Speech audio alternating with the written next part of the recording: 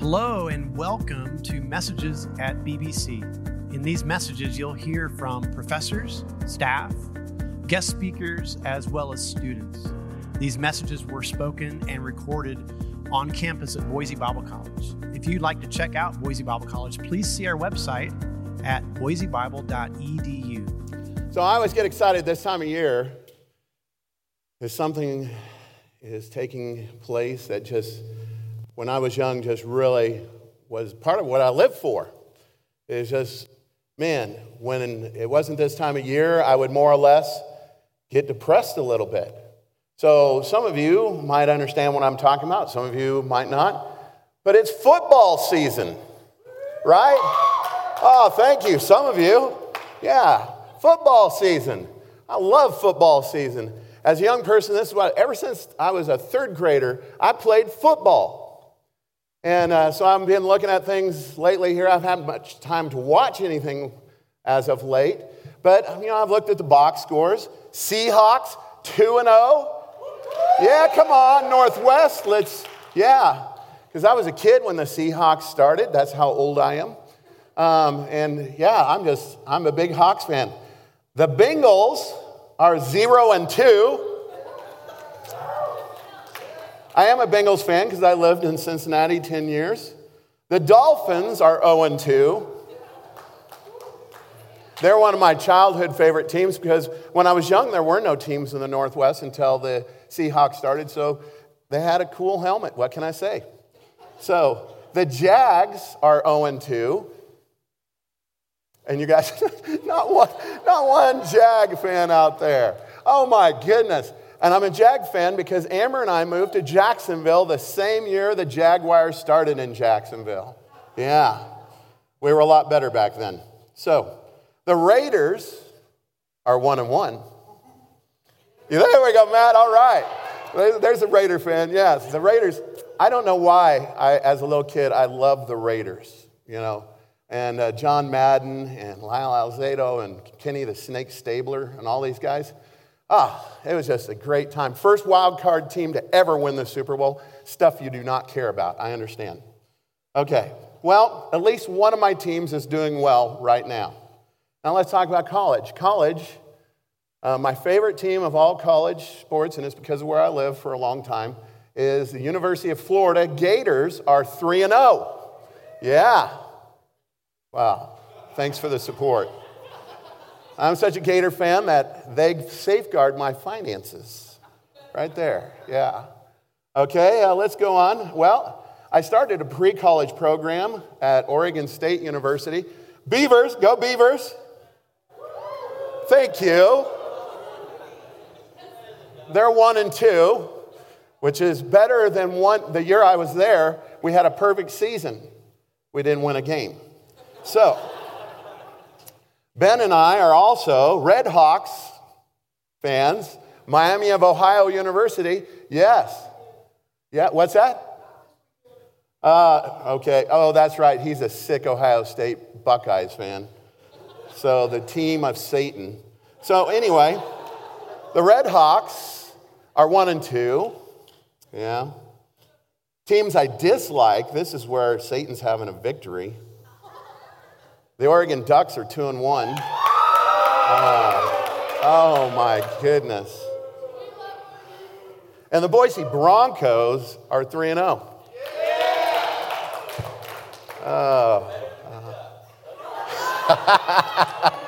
All right. Well, yeah, we get excited about this whole football thing, and it's changed a lot in my life.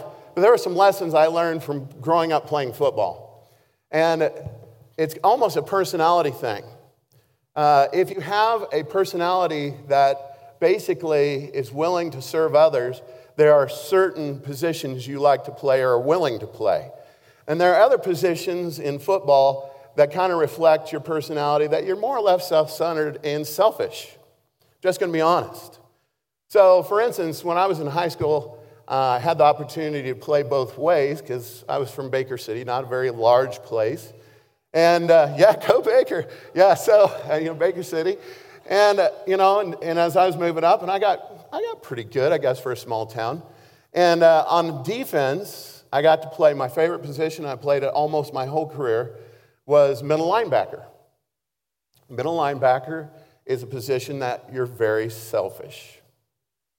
Middle linebacker is like a headhunter. You do what you want. The only thing a coach cares about is that you make the tackle a good amount of the time, but you don't care what anyone else is doing as long as they stay out of your way.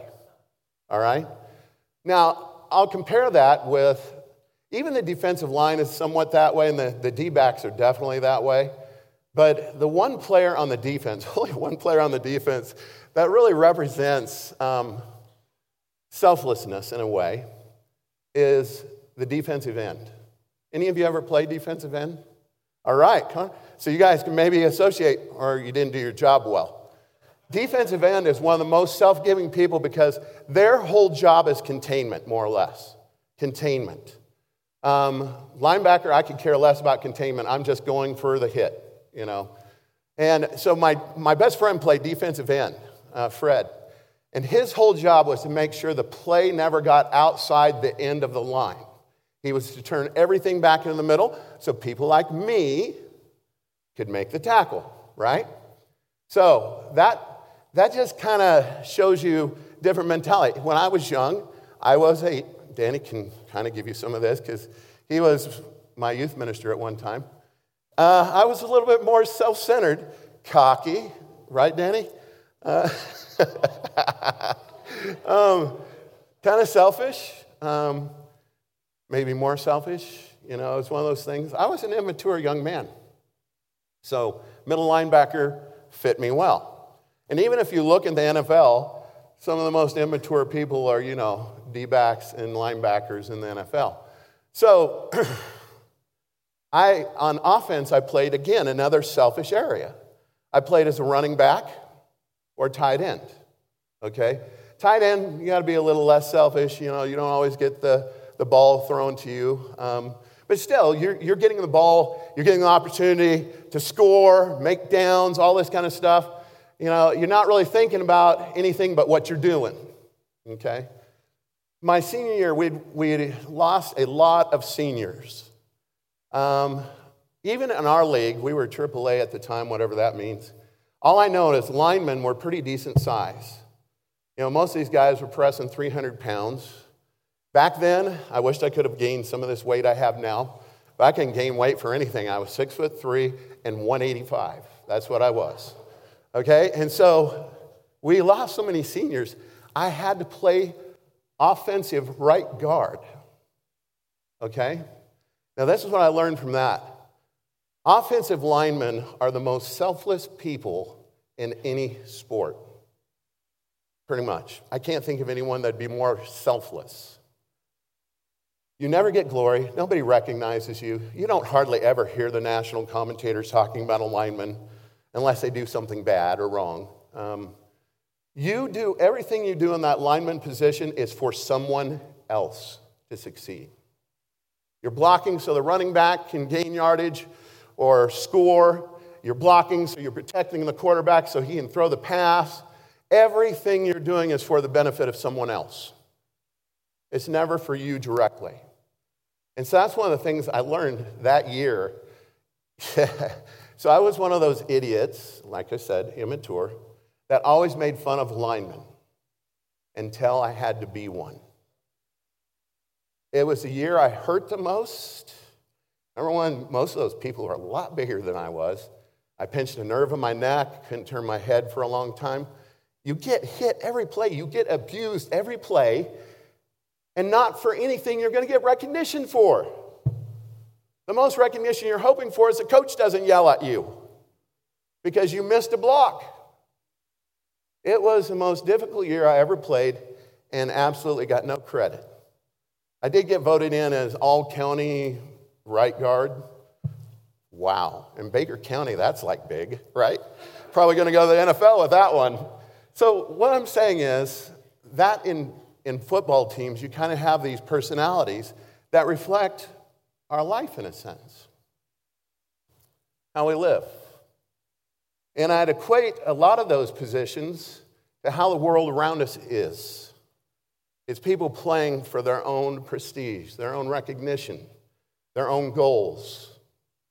But I really like the lineman as a great example of who we are as God called out ones, that we're living for the benefit of others.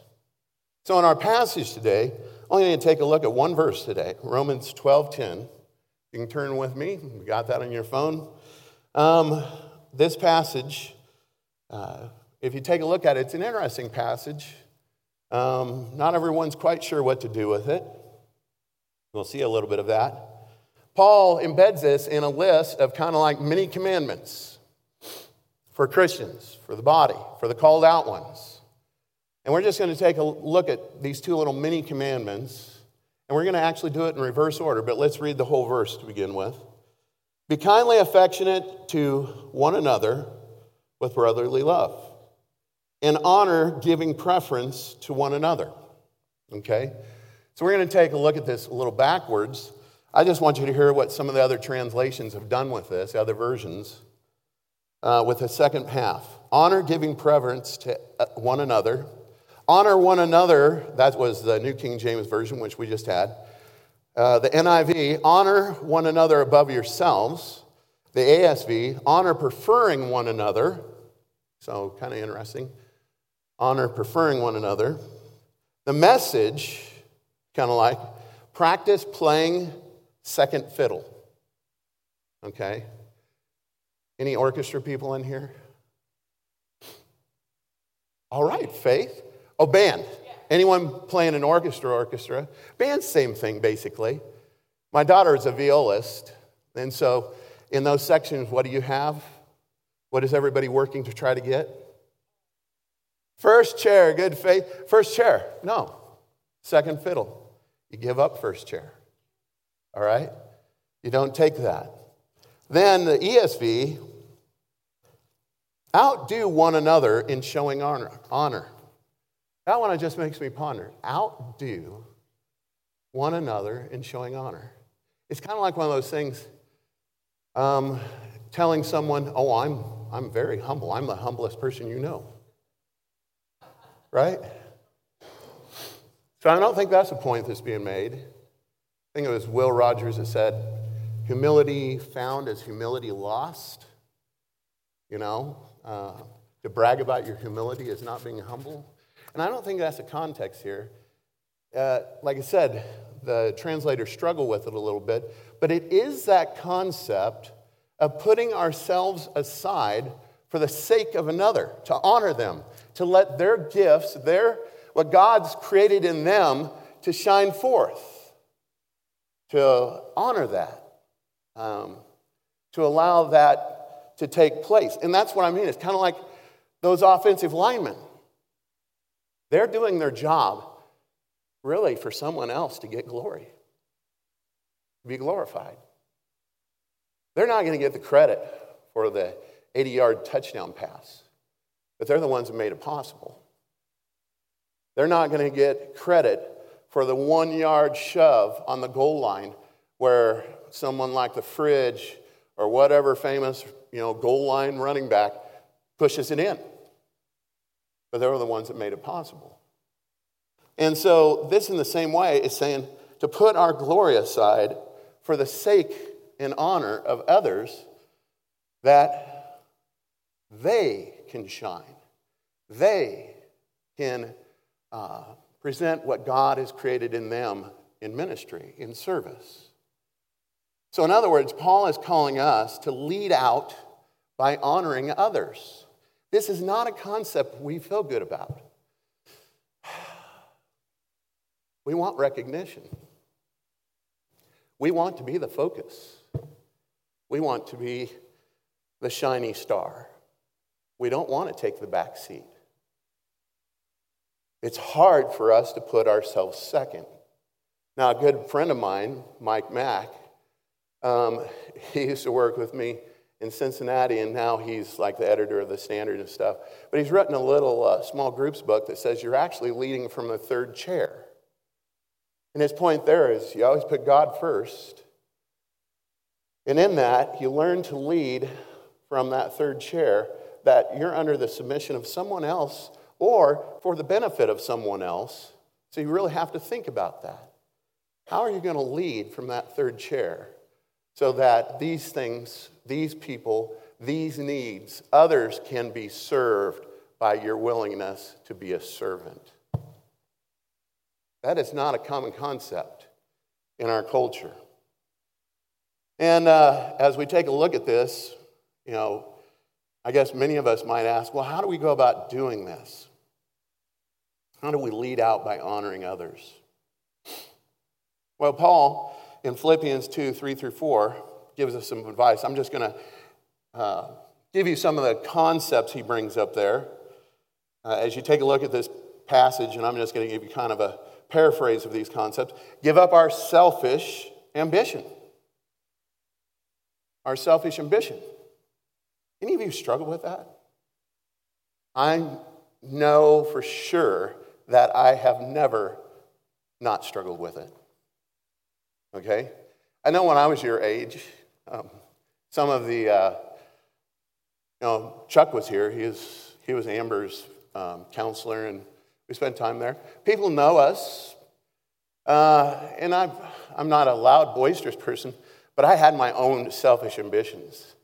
So I remember even one late night that we were over at the Fabers, and I'm sure that Chuck was being quite gracious, but I was pontificating upon all the plans I had for the future.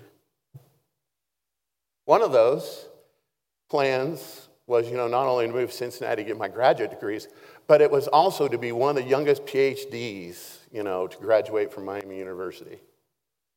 And I was on track. I was on track to graduate with my PhD at 28. Well, I still don't have one, so I guess that goal changed, right? So anyway, but it was actually a life-changing moment for me at that time, because even though I was doing ministry, even though I was going to graduate school and a seminary, I was still leading my life according to my own selfish ambitions. And because of that, I had a hard time honoring other people. Any of you have that problem? I remember, so I had a staff at Cincinnati. I remember one time with my administrative assistant, she was just amazing. She goes, Russell, why are you such an idiot sometimes? That's a fun thing to be told, right? And I go, what are you talking about, Lisa? She goes, well, you have me do things this way, and when I ask why I'm doing these things that way, you just tell me, well, because I told you to do that. How do you guys feel about that, right? And she says, we really don't need to do it this way because, I know this is revealing a lot of things about how things have changed. Computers, we were just being computerized. She says, the computers will keep all those records. And I was like, oh? She said, I can keep a digital record of everything. And I was like, well, I just don't trust it. And that was the end of the conversation. Would you enjoy that? Would you? Yet, how many of us are guilty of that? Somehow, some shape, some fashion. Well, let's just say the Holy Spirit got a hold of me. The Word of God changed my heart. I'm much better now. I don't tend to do that, I hope. You can always call me out on it if I do. But get rid of our selfish ambitions. Give up our self-importance right along the same line. Everything I was doing, and I had dreams of, and I even achieved some of it. And it was never, here's the thing, it was never fulfilling. I even have a picture of my wife. This was kind of funny because I had this thing of traveling the nation speaking. I was doing that. And one fall I was home, a couple days at Thanksgiving. There's this picture of Amber.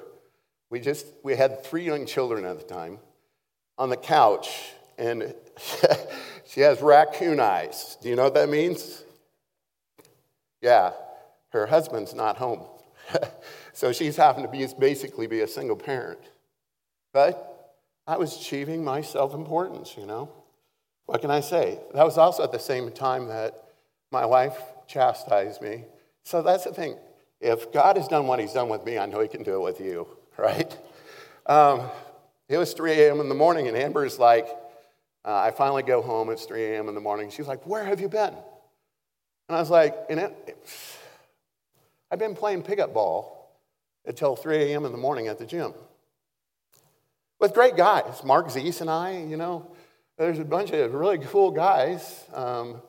We were just playing pickup ball. It was the day before cell phones, though, right? So all my wife can think of is I've died because I'm not home. And she knows my class got over with, like 4 or 5, 6 hours ago. So when we have this personality, it's only personal, your own person-centered thinking, selfish thinking, self-importance. Consider the importance of others, Paul says, on the other hand. Work toward the good of others. What motivates you in your actions, your decisions, your choices, even your conversation? He goes on with much more challenging things we don't have time for. But bless those that persecute you. Say what? Rejoice with those who rejoice. Okay. Weep with those who weep. Do not be wise in your own opinion. Repay no evil for evil. Live peaceably with all people. Overcome evil with good. Paul was giving a concept that was countercultural. This book that we're reading from, the book of Romans, you guys know who the Romans were. One of the most competitive, self-absorbed cultures in the history of humanity. As a matter of fact, in their educational system, because that's one of the areas that I share and study with, in their educational system, it wouldn't fly well in America today, so I guess we're not as self-centered and seeking self-glory as they were. In their educational, they'd have these great debates, rhetoric competitions. And in that competition, if you were on the losing team, okay, they actually did not give you a participation award. All right? They actually showed you that you were disgraceful and that you had to walk out hanging your head low and all this kind of stuff. And for the victor, they gave great accolade. They had wreaths to put around their head or crowns, and they had all sorts of fanfare, everything, to show that they were the victors so that you would know that you were a loser. Okay? We don't allow that one in America. But, it's still, we're in a self-absorbed culture. So the Romans, at least they were this, very,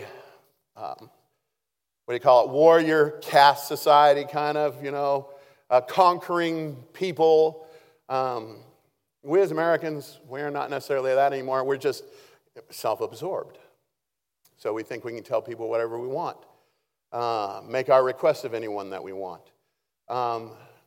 What I want to show you is that this concept is countercultural, not just today, but it was then, and it's been in the time of humanity, because one of the biggest things we struggle with as humans is putting ourselves before anyone else, before God, before other people, before even our family oftentimes.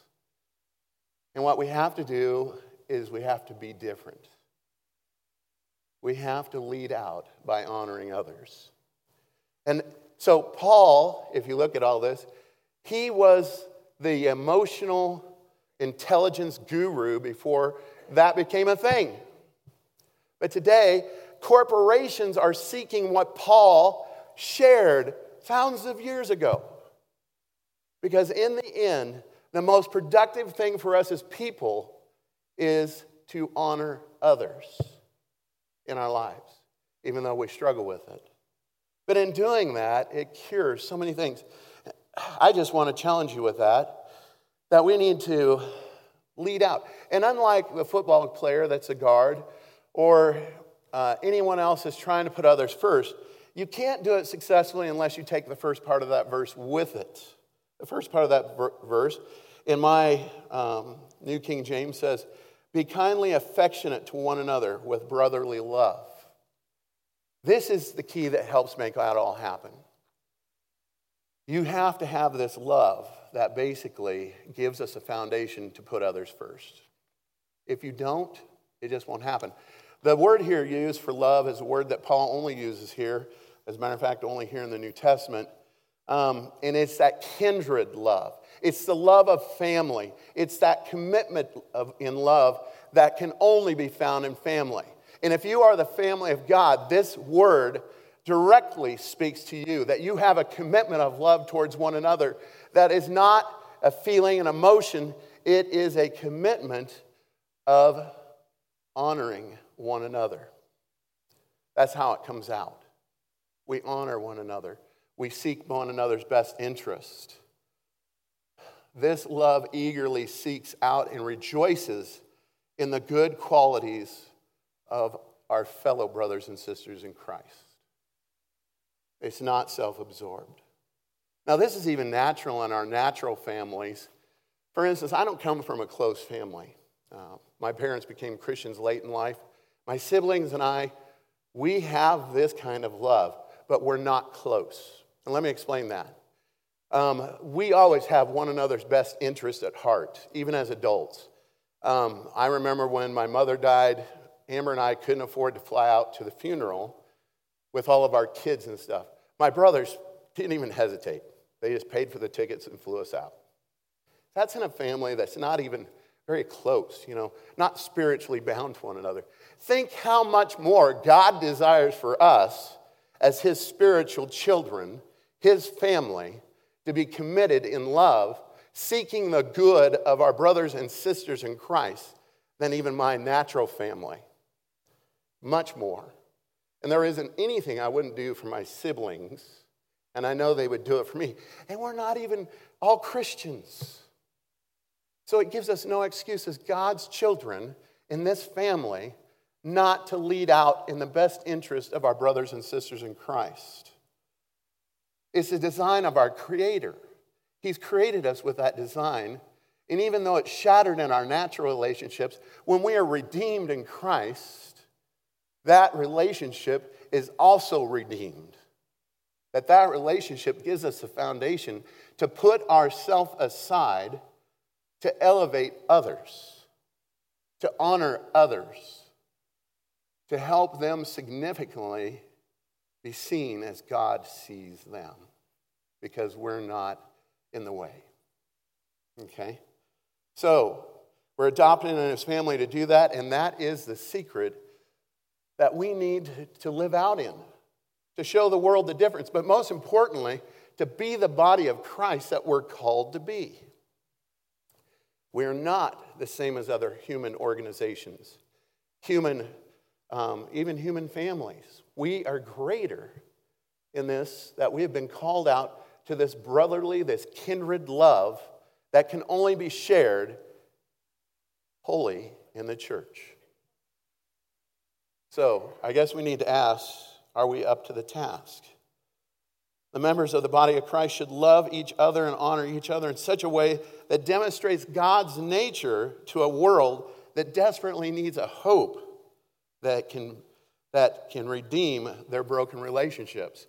So, when we come right down to it, what are some practical ways for us to do this? I think you would all agree. I think there's nothing I said today that's new to you. I want to inspire you and convict you that this is right. We need to give up our self-centeredness and selfish life.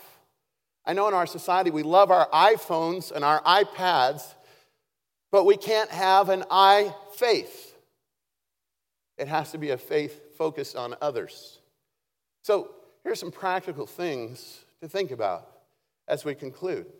A mentor of mine once, Bill Brevard, said, Russell, one thing you really want to watch and you want to pass on to your leaders and build into the DNA of any church you serve is our language of the first person. So in your language, watch how many times you say I or me and all this. He says, when you do that, it shows you your orientation towards self. So watch how you use your pronouns. And it works, guys. Listen to yourself. How much are you talking about I, me, my stuff, my life, what I have accomplished? It reflects your orientation, okay? And it was one of the most helpful things for me. Then, when you think about it, think about your whole language. Is your language focused toward the best interest of others, or is it focused on your interests? In other words, listen first. Be a good listener. Actually hear what people are saying. See, that places importance on who they are. So get rid of that whole pattern of me and I and selfish language. Listen first. Intentionally, with your actions, put others first. Be the last to go in line. Hold the door for someone. Offer to help where you see that someone obviously needs help. That's amazing. As my wife was talking about some of the things that we culturally experience coming back to the Northwest, is in the South, it's amazing. You can even see someone that looks like a gangbanger. But if my wife was to walk up carrying a large load of things, they would say, oh, let me get that for you. It's just a part of the culture. We've lost that in our culture as humanity in a certain way. But for you as a Christian, think about that your actions serve in the simple things. It'll create a heart that wants to serve others in the big thing, to set oneself aside for the sake of others. When it comes emotionally, we are such a society now that we're not even sympathetic. So I'm not even going to go to empathy. We're not even close to that as a society. Sympathy is feeling sorry for someone. Empathy is living in their shoes to understand what they're going through, okay? Before you judge, just try to relate. Try to at least get to sympathy, and if not, work towards empathy so that we see where people are at, what they're going through, so we can understand. It's a heart, head, and action thing. Some people say heart, head, and hands, but my actions also have feet and other things on them, okay? The thing is you got to think, you got to feel, you got to be different. You just can't say these things. So my challenge is for you, dear BBC family, will we answer the challenge that Paul is calling us out today to love in an extraordinary way as his family, so that we can honor each other in a way that distinguishes us here at BBC as God's college. Let's pray. Dear Heavenly Father, you are an awesome God. You love us so much. You've demonstrated your sacrifice for us. And as Jesus said, the Son of Man, the Son of God, doesn't come to be served, but to serve is the ultimate sacrifice and example for us. To put others first in our life, because we have a family commitment, a family love that always seeks the best interest of those around us. And even though we'll fall short, God, it's that commitment that always brings us back to honoring one another in such a significant way that we step aside so that people can see the beauty of every person that we live among and with. In Jesus' name, amen. Thank you for listening today. Boise Bible College exists to raise up leaders for the church, where we value scholarship, humility, innovation, and community. For more information about Boise Bible College, please see boisebible.edu.